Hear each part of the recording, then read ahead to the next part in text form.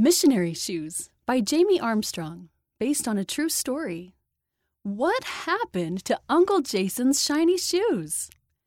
I hope they call me on a mission when I have grown a foot or two. Children's Songbook, page 169. Dallin wiggled with excitement on Grandma Brown's leather couch. The suspense was almost more than he could stand. "Hurry, Uncle Jason, hurry!" he shouted. Uncle Jason was about to read his mission call. The whole family was there to watch him open his letter. Jason carefully opened the envelope and silently read the letter. His eyes lit up.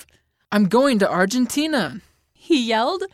A few months later, it was time for Uncle Jason to go to the Missionary Training Center. Dallin watched Uncle Jason pack his suitcase with white shirts, dark pants, ties, and scriptures. Then he put in a pair of shiny new shoes. "Wow," said Dallin. "Can I try those on?" "Sure, go ahead," said Uncle Jason. Dallin slipped his feet into the big brown shoes and tromped around the room. He imagined himself as a missionary. He stood up a little taller. "When I go on a mission, I want a pair of shoes just like yours.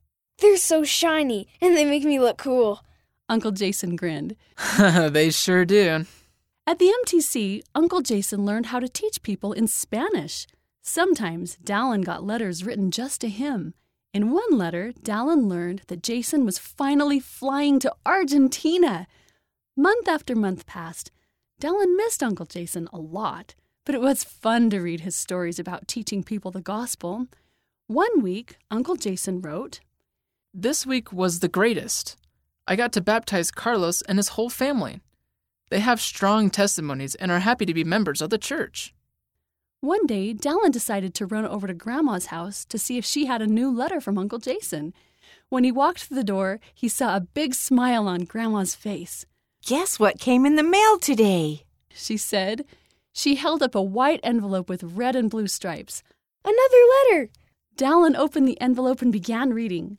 "Today, my companion and I walked for 4 hours trying to find the home of a man we met in the market. He wanted to learn about the plan of salvation. When we finally found his house, he wasn't there. We'll try again tomorrow.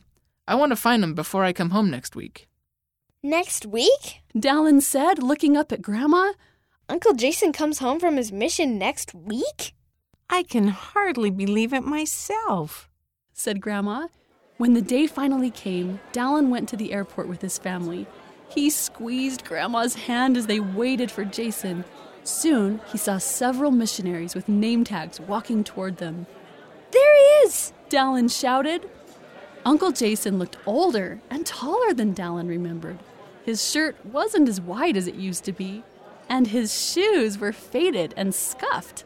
"His missionary shoes are ruined," Dallin thought.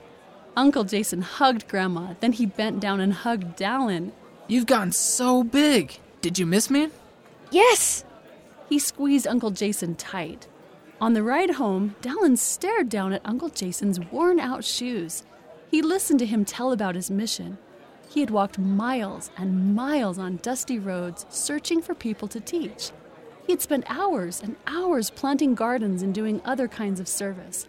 He had worked hard serving Heavenly Father and the people in Argentina. "No wonder his shoes were so worn out," Dallin thought. After a long time, Dallin finally spoke. "Uncle Jason, when I come home from my mission, I hope my shoes look just like yours." Sidebar. I have been sharing the gospel with a friend at school who doesn't know about Jesus. Now she asks me lots of questions. I love being a missionary. Presley M., age 8, North Carolina, USA. End of the story, Missionary Shoes, read by Miles McClellan, Van Johansson, Charlene Stewart, Amelie Strongen, and Natalie Moore.